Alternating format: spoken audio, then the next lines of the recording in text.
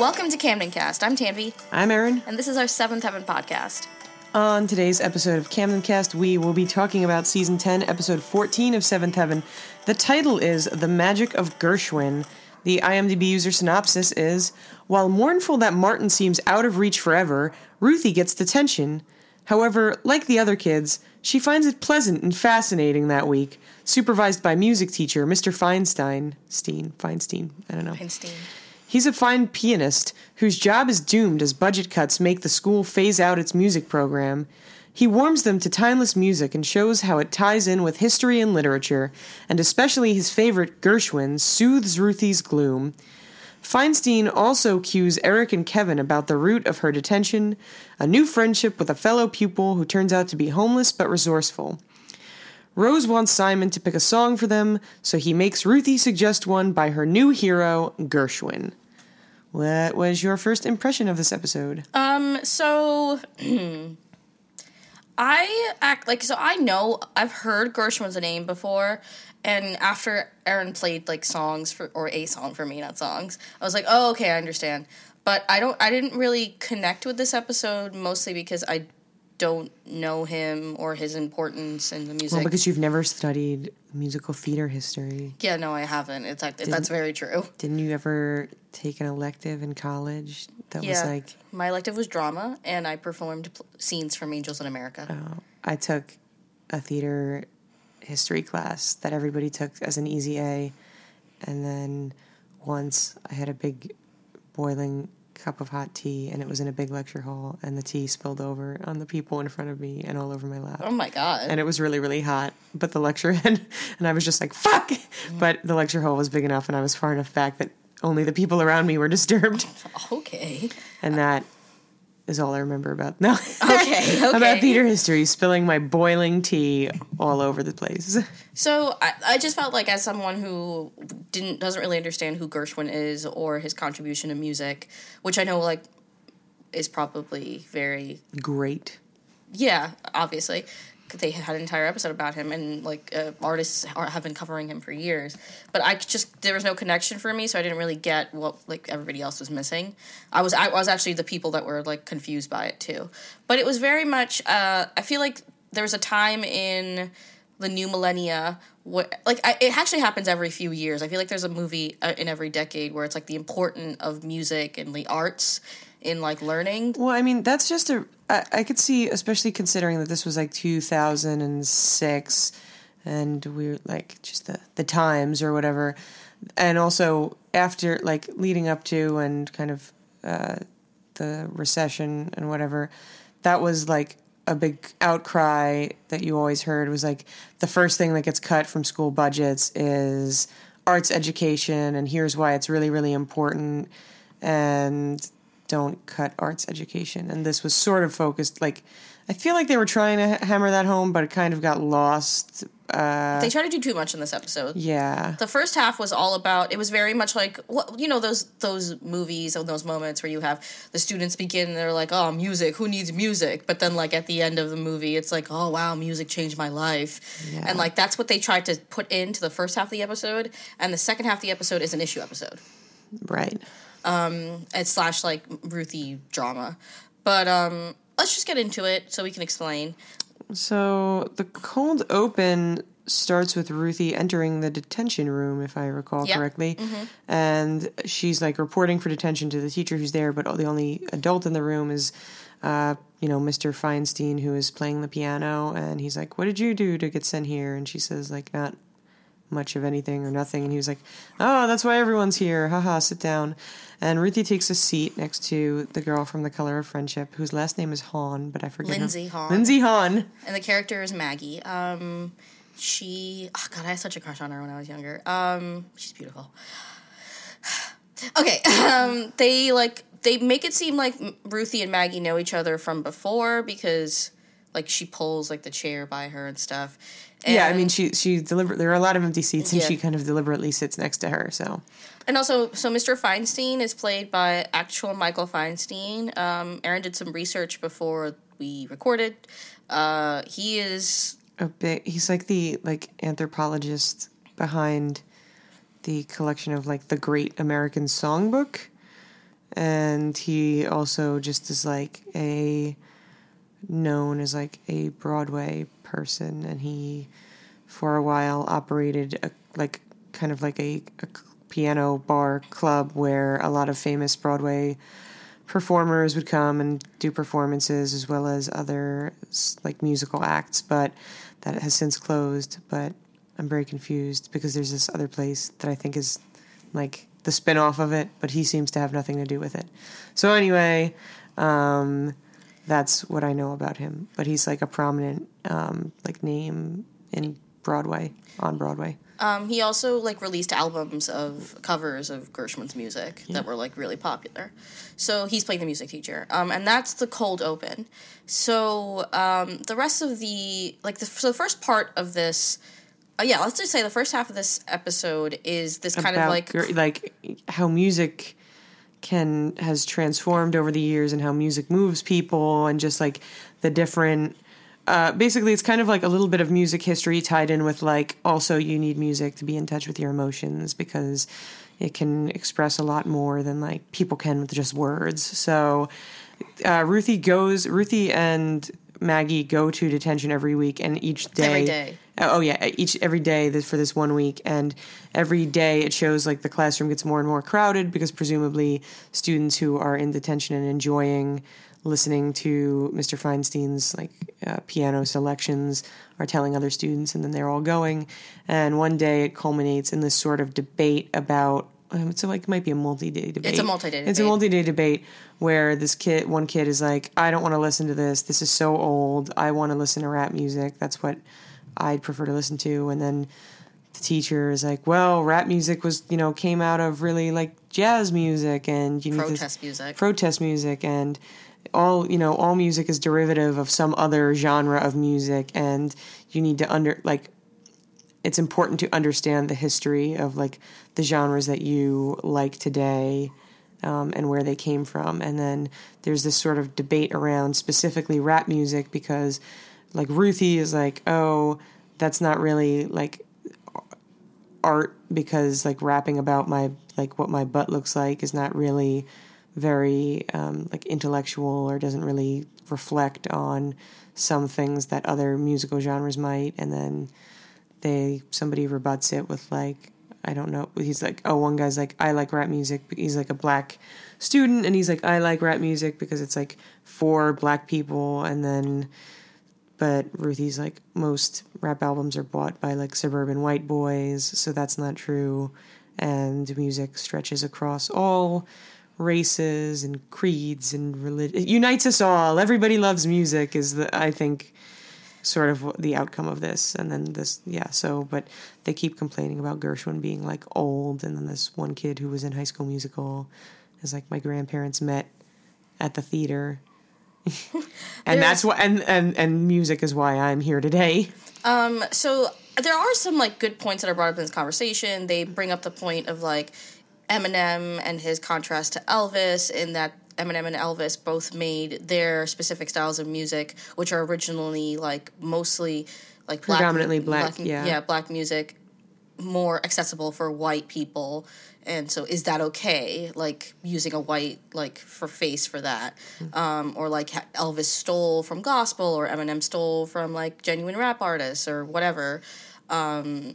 And there's a lot of like interesting debates that aren't really like, there's no answer. It's just like conversations that are brought up.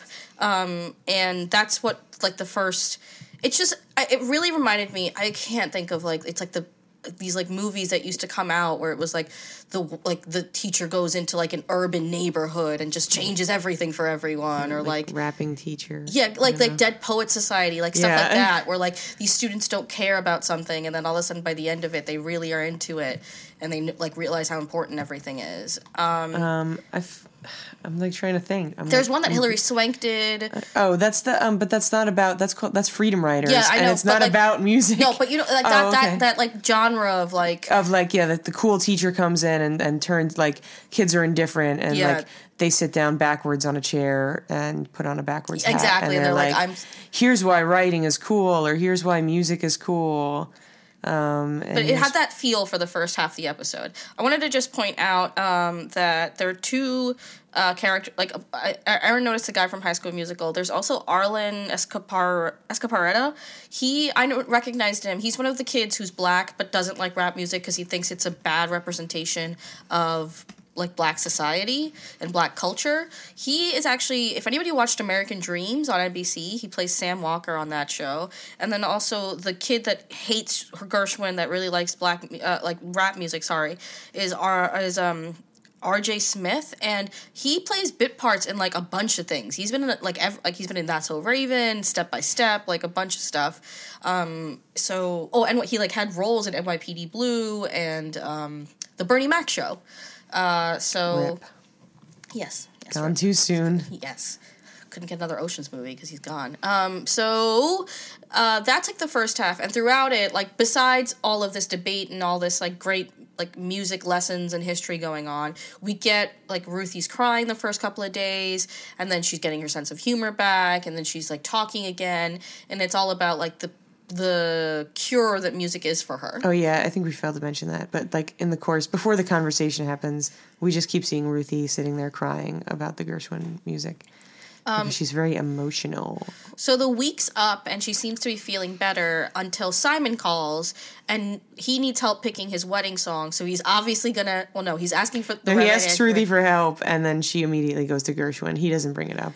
And so she names a bunch of Gershwin songs until the perfect one for them is for Rose and Simon is Embraceable You.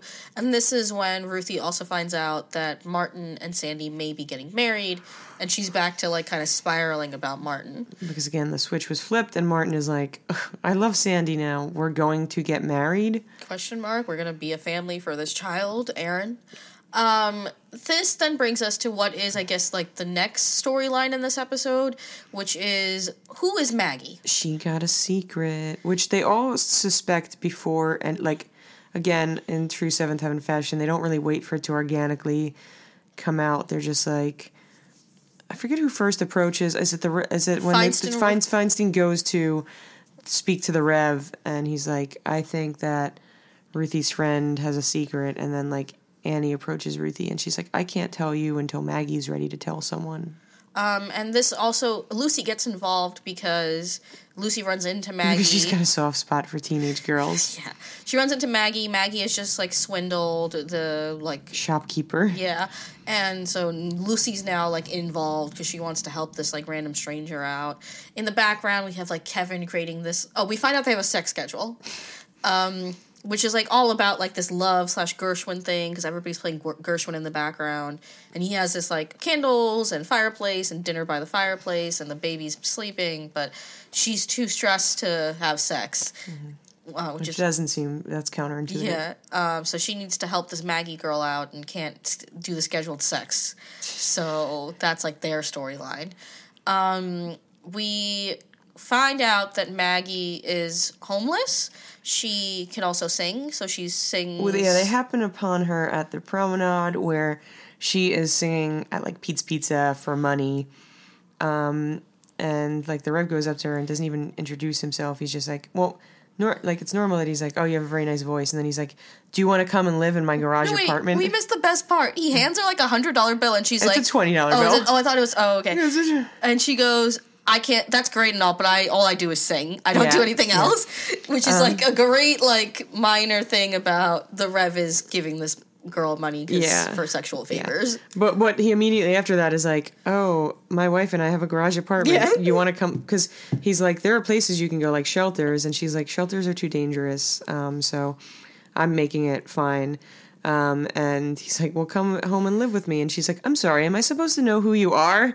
And he's like, oh, I'm Ruthie's dad. And I was like, right, you could have led with that, but you just immediately inviting strangers to live in your home. So she obviously rebuffs the help, as is like the formulaic like thing, like they first don't accept help until they do later. This leads to Lucy and Kevin kind of following her on the bus to see where she's going. And this is when they find out that Maggie's not alone, she's with her family. Yeah. Kevin, with this, like like never-ending well of money, because he's just like, I'm going to give them enough money to have a hotel for a week, and then you figure out a place for them to live, to Lucy. Yeah. And it's like, where is he getting this from? He's not working anymore. Maybe George and Gwen, Cecilia's parents, could adopt her whole family. So that semi solves that issue for a week until they run out of money and they. But this then brings us to it's very circular, interesting storytelling for this episode. It's not what they usually do on Seventh Heaven, because then they circle back to the beginning of the week and we have this kind of flashbacky moment where Ruthie tells the story of why she got detention in the first place and how she found out about Maggie. Maggie's brushing her teeth and generally grooming herself in the school bathroom, and they're talking, Maggie says that I'm homeless, and she's like, oh, Ruthie had been crying in the bathroom, and she's like, what were you crying about? And she tells her the whole story about Martin, and then she's like, Maggie is basically oh, you've got some big problems, and Ruthie's like, what are you talking about? You just told me you're homeless. And she's like, yeah, but yours is about your heart, and something about I don't know, repairing Ruthie's heart or something like that. And then the teacher walks in and is like, Maggie, I expected to find you in here because, as you imagine, she's probably routinely in the school bathroom grooming herself. And she's like, oh, but Ruthie, you've never gotten detention before, which is untrue. Yeah. Because she pantsed Martin that time. But she's like, okay, well, you're both late to class, so you're both getting detention. And the origin story of detention. And Maggie knows about Mr. Feinstein. She looks forward to detention because it's the only time that she is with Mr. Feinstein. Oh god, that sounds bad. But she's the only reason just relax. Yeah, the only time she stays in school, the only reason she's stayed in school for so long is because of music. It's helped her with reading and writing and with math. We find out that the reason that she's homeless with her family is because her parents can't read or write, and that means that they have trouble applying for jobs and maintaining jobs because reading and writing is required for most jobs. Mm-hmm. And this is how they meet, and it brings us back to the beginning. And basically, Maggie says, you need some music to heal you. I should be crying all the time, but I only schedule myself to cry 15 minutes on the bus, and after I'm done crying, I turn to music. Mm-hmm. And that's kind of where Ruthie is at the beginning of the episode and uses music the same way, and it's this kind of circular thing. They're all using music to get through hard times. Yeah. Also, Rose can sing. There's a brief scene where Simon tells Rose oh, I want Embraceable You to be our song, and then she sings the entire song. And it's not it's not bad, but it's not professional. She's not a professional singer, but also, I stopped humanizing her or making her seem sweet. Especially because earlier in the episode you have Lindsay Hahn singing, and she can actually really sing. Her performance was way better than Rose's. They should have switched those around. They should have had Rose sing first and then have us and be like, oh, that's nice, but then whatever. Nothing else is really happening in this episode. No, I don't think they really solve Maggie's homeless situation. But we'll never see her again, and we'll never know what happened after her week at the hotel is up. That's what I think. We're on episode 14. Yeah. The season's going to be wrapping up in 8 episodes, so I don't think they really have time. And what they thought was the series is going to be wrapping up in 8 episodes, so I don't really think they'll have time to bring back Maggie, but I could be wrong. But yeah, this episode was basically 2 different episodes in one. One dealing with homelessness, and the other dealing with the importance of the arts. And they tried to mesh it together, but it really felt like it was just 2 different episodes. Yeah. That's it. I'm gonna give it a 2.5. Although I did say I have issues connecting, I'm actually probably gonna rate it high, and I know exactly why I'm gonna rate it high. Because of Lindsay Hahn. Yeah, because of Maggie. I will give this a 5. I'm giving it a 5. I'm not even embarrassed. Okay. I'm giving it a 5. So if you want to check out, maybe we'll post. There's definitely going to be a screenshot of Lindsay Hahn. That's 100% going to happen. We might post somebody singing. There was a lot of Oh, singing and piano yeah. playing in this episode. That depends on the day. On Instagram and Twitter, it's at CamdenCast Show. It's facebook.com/CamdenCast. You can email us, CamdenCast@gmail.com. New episodes every Wednesday and Saturday on Stitcher, on SoundCloud.com/CamdenCast, and on the Apple iTunes podcast app. I'm Tanvi. I'm Erin. This is CamdenCast. I know there's no greater